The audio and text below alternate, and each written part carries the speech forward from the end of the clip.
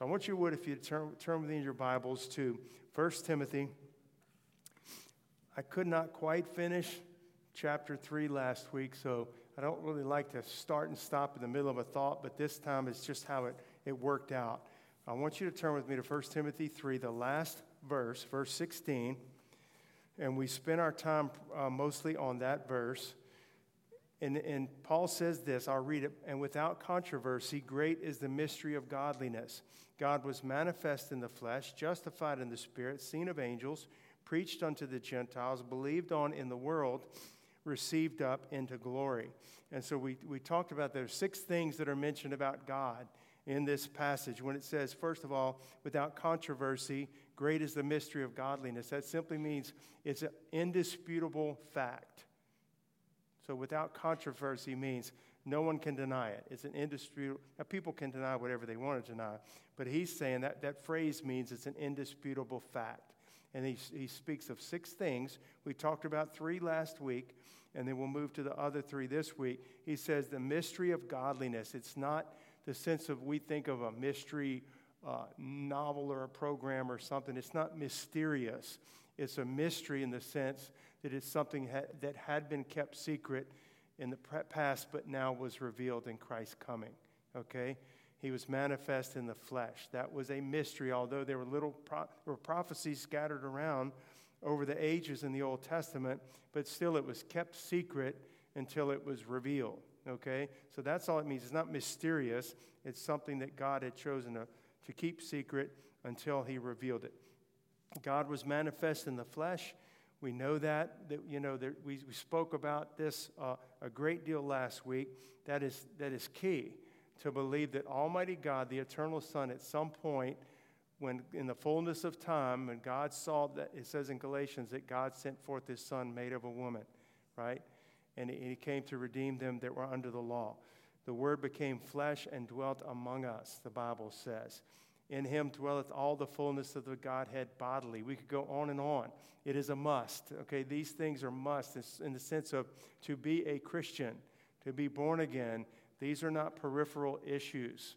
These are fundamentals of the faith, that God Almighty was manifest in the flesh. He was justified in the Spirit. What does that mean? He was not justified in the sense that sinful men are justified, for he's a sinless God and holy and perfect. So it doesn't mean that he was justified in the sense that he had to be made righteous, okay, and received justification. Justified here means that he was vindicated, so to speak. He was validated or vindicated or proven to be the Son of God in the Spirit, it says. That's the Holy Spirit. Primarily, he was proven to be the Son of God, declared to be the Son of God with power, Paul says in Romans 1. But the miracles that he did, the words that he spoke, his birth, the fulfillment of every prophecy written about him in his first coming, his death and burial, and specifically, above all, would be the resurrection of Jesus Christ from the dead. He was raised by the eternal Spirit of God and proven to be the Son of God in that resurrection that just kind of topped off all the other proofs. And so this is what we spoke about last week, manifest in the flesh, justified in the Spirit, seen of angels. Okay, just real quickly, he was seen of angels. That sounds like no big deal, but it is a big deal. Before he ever came to this earth, the angels saw him, and they were around him.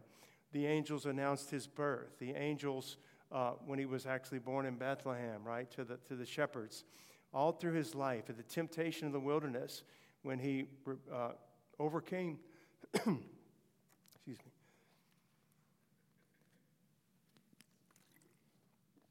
Y'all pray for me. That can come on really quickly.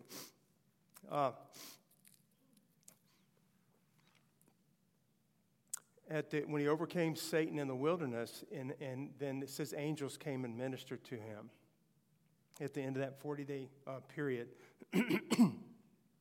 So So anyway, we've seen of angels, and at the resurrection, the Bible says in 1 Corinthians, Paul says that he was seen first of all of Cephas, or Peter, after the resurrection.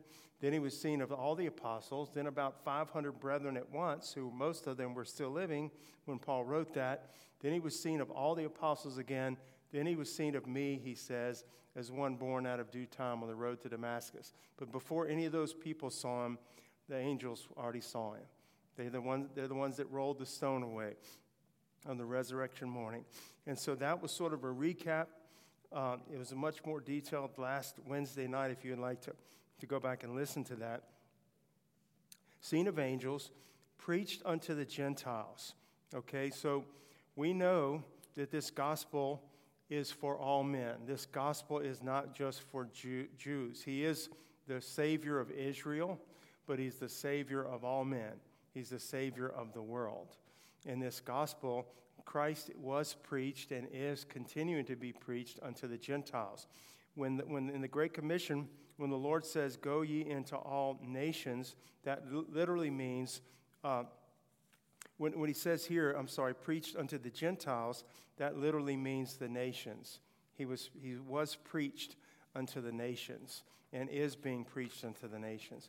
And so it's through, the Lord has chosen for men to be born again and to pass from death to life through the foolishness of preaching. It's foolishness to men. It just sounds so, this monumental thing about receiving eternal life and so forth, it actually comes through what seems to be, to many men, to the wisdom of this world, it seems to be foolishness. You can tell me you preach a gospel, and in that gospel there's power to all who believe to become the sons of God, to become forgiven, to receive eternal life, to have all their past sins and transgressions forgiven and removed as though they never committed them, and receive the Spirit of Almighty God, and their body become the temple of Almighty God. And that's all through the preaching, yes, the preaching of the cross, the preaching of the gospel. But Christ was preached unto the Gentiles. The first time that we really see, let's put it this way, an intentional effort to bring the gospel to the Gentiles was the Lord revealing to Peter, what I've called clean, don't you call unclean. It had to do with the foods that weren't proper for the Jewish, under the old covenant, Jewish people to eat, and he had never eaten that. I don't think he was a bigot. I don't think anything like that. He was just, he was continuing in what he knew until the revelation came 3 times. Don't call unclean. And as he's talking, as he's thinking on the vision, Cornelius' servants come and show up at his door, and he goes with them and takes some Christian brothers with him. So we see Christ being preached to the Gentiles, and they believed, and they were saved, and they received the baptism of the Holy Spirit. And then Paul specifically was called to be the apostle to the Gentiles. He preached to lots of Jews too. Every town he'd go into, he would start in the local synagogue and preach Christ. But he had a calling to preach to the Gentiles. So the last thing is here, second to last thing, he was preached unto the Gentiles. The end of verse 16 says, believed on in the world. Again, that might sound like something that's not that important, but he was believed on in the world. On the day of Pentecost, 3,000 people got saved, right? On the day when the lame man was healed at the temple, 5,000 people were saved. And then the Lord added to the church daily such as were saved. But simply I want to make this point when it says believed on in the world. One has to believe in Jesus Christ, not with his head, but with his or her heart. These are simple things, but they're important things. When the Bible says in Romans 10 that if we confess with our mouth the Lord Jesus Christ and believe in our heads, is that what it says? No, if we confess with our mouth the Lord Jesus Christ and believe in our heart that God hath raised him from the dead, we shall be saved. For with the heart man believes unto righteousness. We believe with all of our hearts. If you believe with all your heart, you may be. Isn't that what Philip told the Ethiopian eunuch, right? What hinders me to be baptized? Well, if you believe with all your heart, you may be. And so the believing is key, that we believe in our hearts. The Lord is just and the justifier of him that believes on Jesus Christ. So you have to believe, not agree with the facts, but believe in our hearts to repentance, believe unto the saving of the soul. Okay, a genuine belief, it's a living faith in God. You've heard the examples before, where we know the devils believe and tremble, but they're not saved, right? And you think about, we might be standing outside an airplane and we say, I believe that plane will fly and I believe that those pilots can fly it. But we really put our faith in it when we get ourselves on the plane, right? When we board the plane and go. And that is really the type of faith. It's a full surrender to the Lord Jesus Christ. It may be mustard seed size faith when we first believe, and that will grow. But it has to be genuine, real faith, a living faith and not a dead faith. So he's believed on in the world, received up into glory. And that's simply speaking of his ascension. So the Lord came and lived, and then he died for our sins on the cross. He rose again the third day. We all know he was 40 days on the earth between the crucifixion and the ascension. And on the day that he ascended, he was received up into glory. I'll just read this from Acts chapter 1. And when he had spoken these things, while they beheld, he was taken up, and a cloud received him out of their sight. And while they looked steadfastly towards heaven as he went up, behold, two men, these were angels, stood by them in white apparel. And so the ascension of Jesus Christ is very important because he lives with the resurrection, and then where he is. Where is he now? Where is our Lord and Savior right now? Well, he's at the right hand of the Father. The right hand of the Father is a position of power. It's a position of authority. And that's intentional. That's where he is. And what is he doing now in heaven? Jesus is our advocate. We had our whole series on the doctrine of Christ on Sunday mornings. And one whole sermon was on Christ being our advocate, our intercessor, our high priest, our go-between, our mediator. He's a mediator of a better covenant. And so, because, excuse me, y'all, because he ascended, we have him in that position for us at the right hand of the Father. He ever lives. Wherefore he is able to save them to the uttermost. They come to him, to come to God through him, because he ever lives to make intercession for them. Christ is making intercession for the saints according to the will of God, as the Holy Spirit is. And so that is an amazing one verse, okay? 1 Timothy 3:16. And again, if you missed the first part of that, you might want to go back and listen to last week's sermon on that. Now, what I want to do is move into chapter 4. We will not get through probably the first verse tonight. This is something that's relevant. All the Bible is relevant. It's especially relevant in the hour and the day in which we live. There's a biblical age. There's a biblical timeline, okay? God exists outside of that timeline, but men exist within that timeline. We come and go and live and die and live and die and live and die, and some are saved and some aren't. And the Lord has the different covenants with men. But this age in which we live in is, on the biblical description or timeline, is what we would call the last days. There's not the last of the last days. The last of the last days would include the tribulation period. But we're in the end times, or the last days, or the latter days, or the end times. That is the time since Jesus Christ rose from the dead. That clock started ticking, so to speak, from the resurrection of Christ. And it will continue until the Lord comes again and sets up his kingdom on this earth, okay?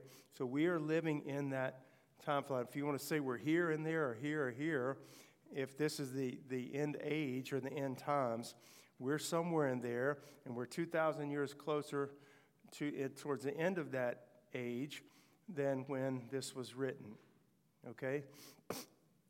So we see the signs. We see There are spiritual signs. We're not to be ignorant. We don't have our heads stuck in the sand. We don't say, I don't want to know all that stuff. It's just scary, all that end time stuff. It's biblical. He wants us to know it.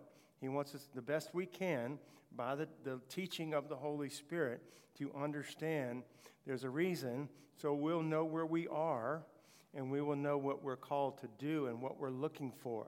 If right now, today, I'm looking for the second coming of the Lord, if I'm looking for the Lord to ride in on a white horse, then I'm not understanding biblically where I am.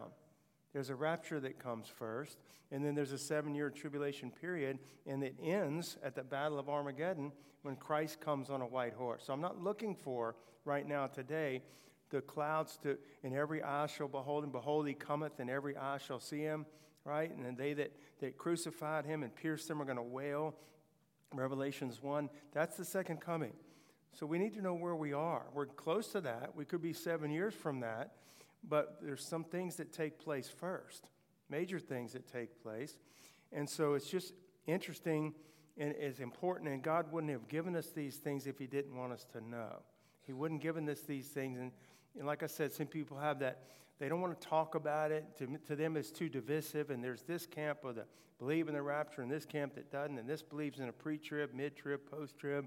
Some think we're in the millennium right now.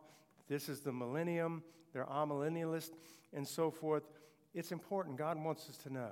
That pan theology, right? It'll all pan out in the end, is what they say. It's because they don't want to take the time to study it. If you and I would, and I'm not saying I'm an expert on it, but I can say this: the more I've studied, the more I've learned. The more I've studied, the more the pieces are starting to fall in place, and the more I believe I understand it, and it's taught by the Holy Spirit. All right, so let's look at this. This verse. Let's just read the first verse.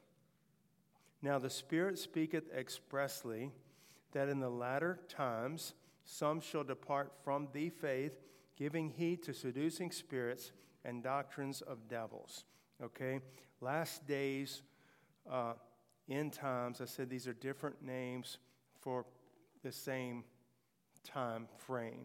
Okay? The block of time, you would say. But it's increased. You say, well, there's always been deception. Didn't Satan beguile, the serpent beguile Eve in the garden? Deception, right? Absolutely. It's nothing new. It's nothing new at all. Jeremiah spoke chapter after chapter on false prophets, okay, and false shepherds and pastors and their false doctrines, and we see it all through the Bible. What's the difference now? The difference is that it's increasing. That shows us where we are. It hasn't plateaued off. It hasn't decreased.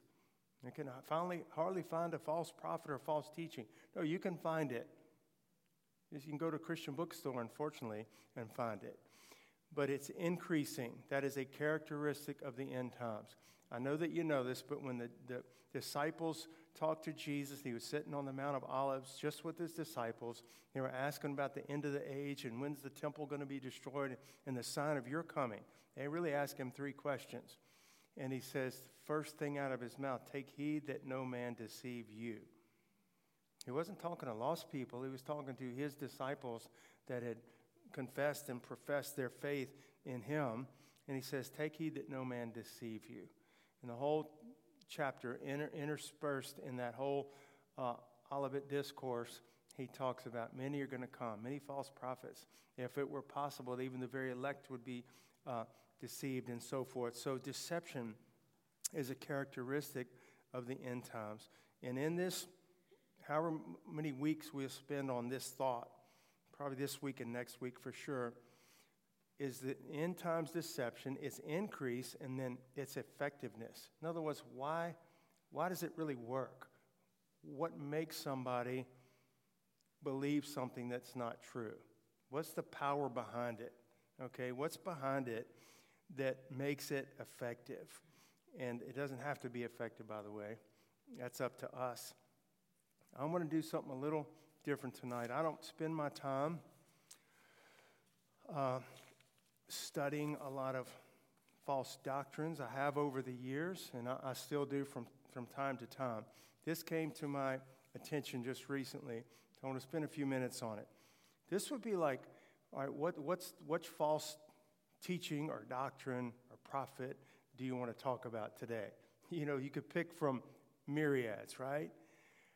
I want to just talk about one tonight. This came to my attention, all right? There's a book called Conversations with God. Has anybody heard of this book? Conversations with God.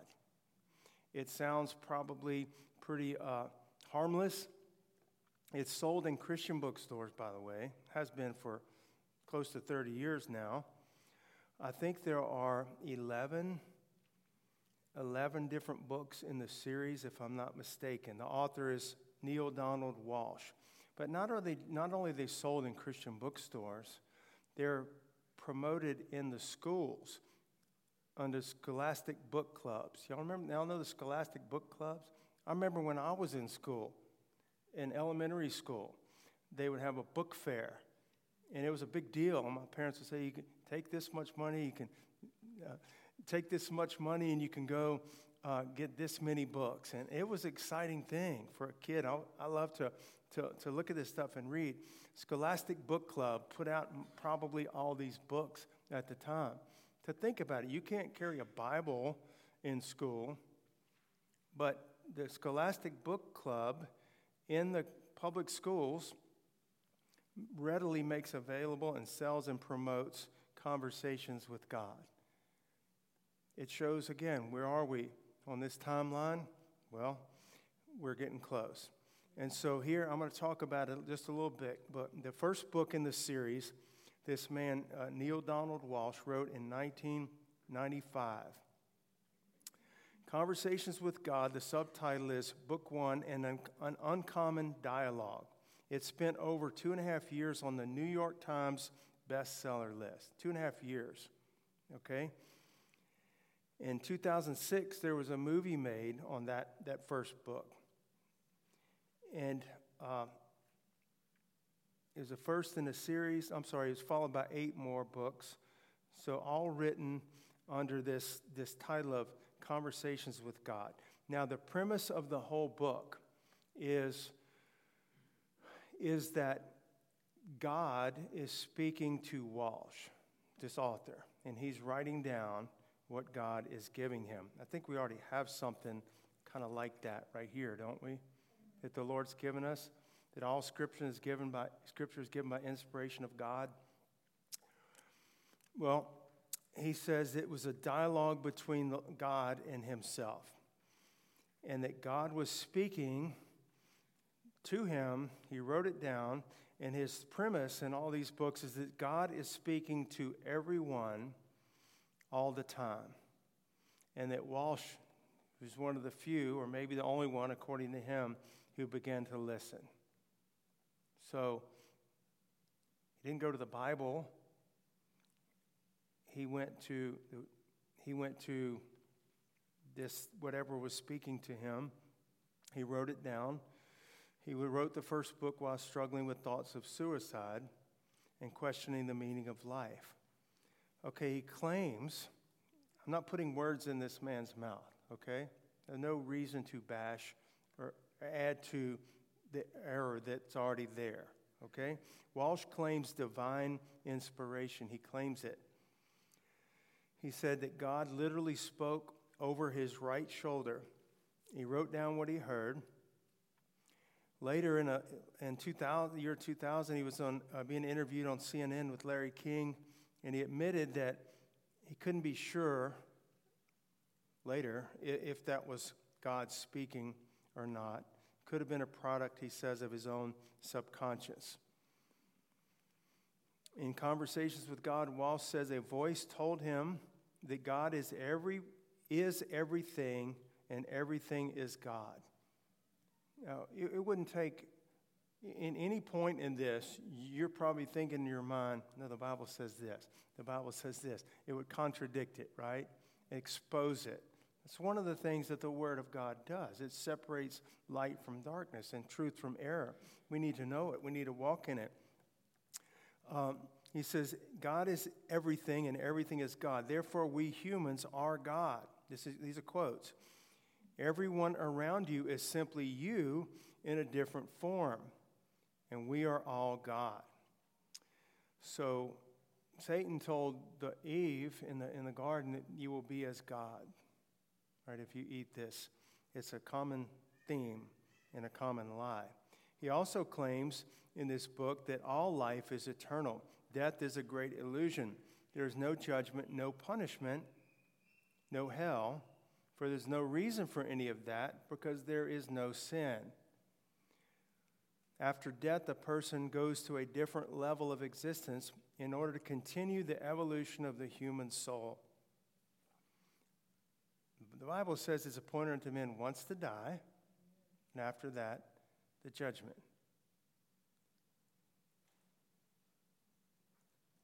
Walsh, he defends Hitler, his actions in this line of teaching. It's just relativism, saying Hitler might be called evil, but only within the context of our human experience.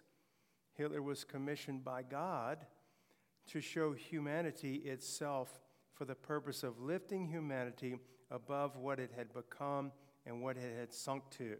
That's quoted directly from the Larry King interview. So in Walsh's world, Hitler was just another thread of the tapestry, which is moving humanity forward. A couple more quotes about this. According to the author, there's no right way to live or one way to come to God. My point is not just to say, okay, this is false. We know it's false. One of my points of this is how it's so accepted. New York Times bestseller for 2.5 straight years. Pushed and promoted in the public schools, in the Scholastic Book Club and so forth. So this is a sign to me, one of millions, a sign of the day in which we live. No right way to live or one way to come to God. There are many ways, and all of them are equally valid. All the gods of various religions are really the same God. Well, thus saith the Lord, the King of Israel, and his Redeemer, the Lord of hosts. I am the first and the last, and beside me there is no God. Walsh goes on to say that, this is almost funny. Walsh insists in his book, in the first volume, that words cannot communicate truth. So think about it. In his first book, he had about 3,000 words, and he's saying that words cannot communicate truth. Truth comes as each individual consults with his or her own feelings. We talked about that, right? How do you feel about that scripture? How does that scripture resonate with you? How do you feel about that passage? How do you feel about heaven or hell? It really doesn't matter how I feel about it. It matters if I believe it and stand upon it and receive it as being from God. Everyone is right. No one is wrong. Contradictory, as he puts it, truths are not a problem in his logic. He says it's interesting for a man, as I said, who's given the world nearly 3,000 pages of words. I said 3,000 words. 3,000 pages of words to state what he says truth can't be communicated in words. A couple of more quotes from this book. Just keep your ears open. You might have heard of the book. It may come across your path. It may come home with your child one day from school, okay? You take a stand. Take a stand. Don't just go with it. This is from the book. Remember, God's speaking to him. And so, over his shoulder, and he's writing it down. This is in his book. Why am I a lesbian? God answers, you were born that way because of genetics, just like you were born right-handed and born with brown eyes. Go out and celebrate your differences. This is quotes. I do not need forgiveness because, this is quoting from God. I do not forgive anyone because there's nothing to forgive. No such thing as right or wrong exists. And that is what I've been trying to tell everyone. Don't judge people. The rule is judge not, lest you be judged. Okay. Spent quite a few minutes on that. I just want to have a good, I don't know, we look at anything. We could have picked Mormonism. We could have looked at anything. But this is something that masquerades itself as being truth, as being some way to have a relationship with God. We've already been given that, and we are to walk in that. And it's nothing but sheer rebellion to refuse that. It's just rebellion.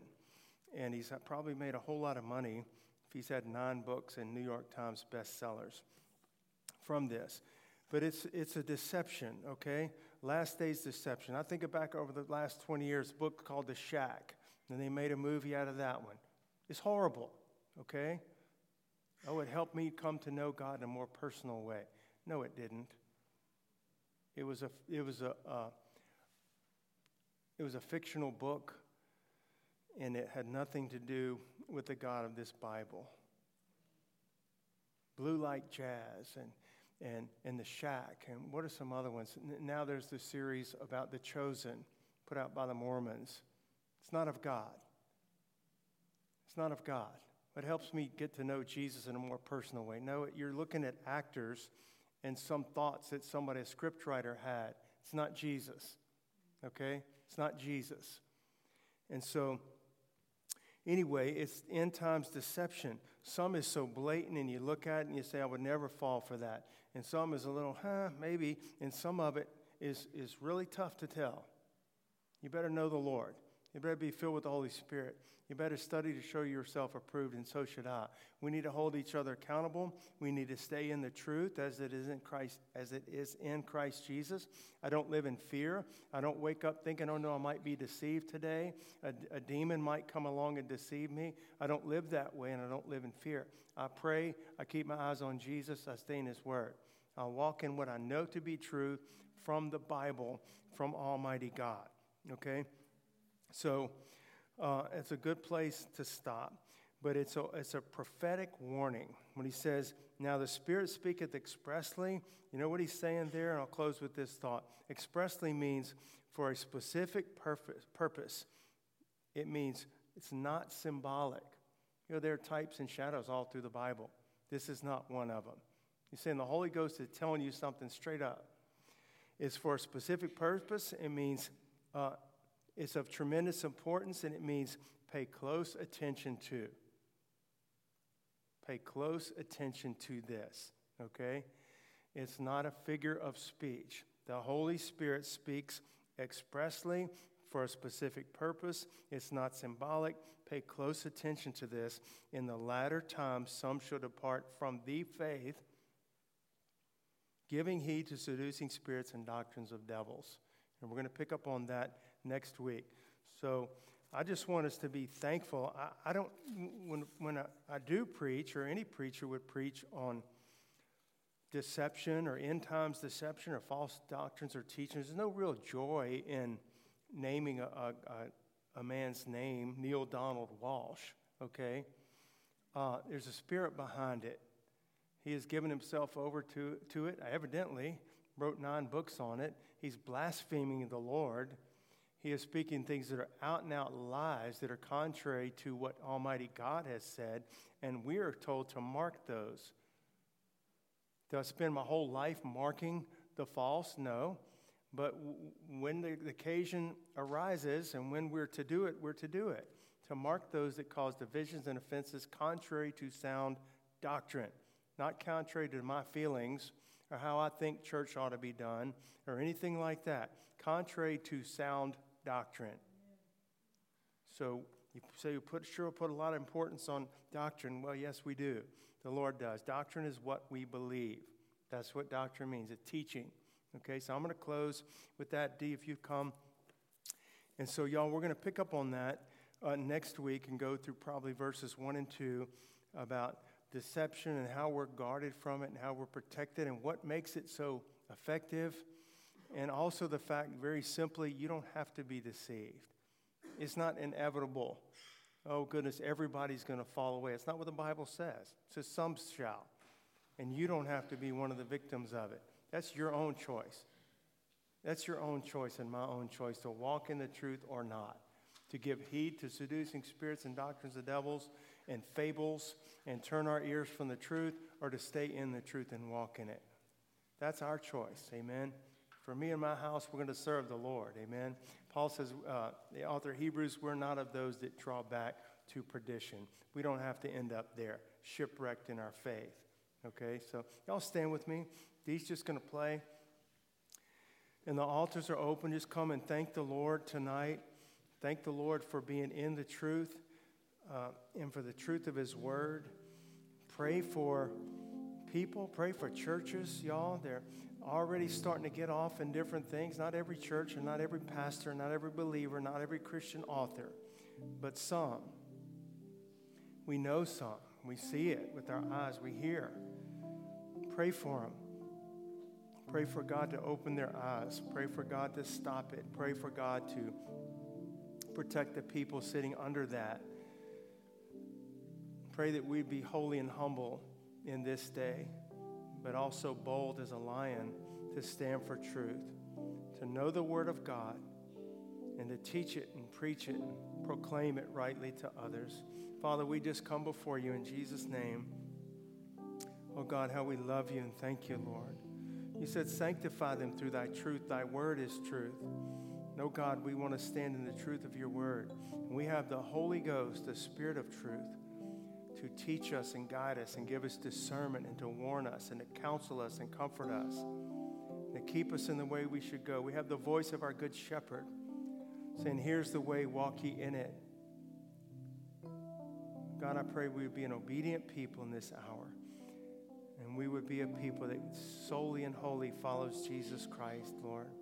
We pray for those around us that maybe not sitting under solid, sound doctrine, God, that you'd have mercy, God, that you'd bring them out and place them where they can be taught the truth, Lord. Help us never to ignore the discernment that you give us, God. We love you, Jesus. We thank you, Lord. Thank you, Father God.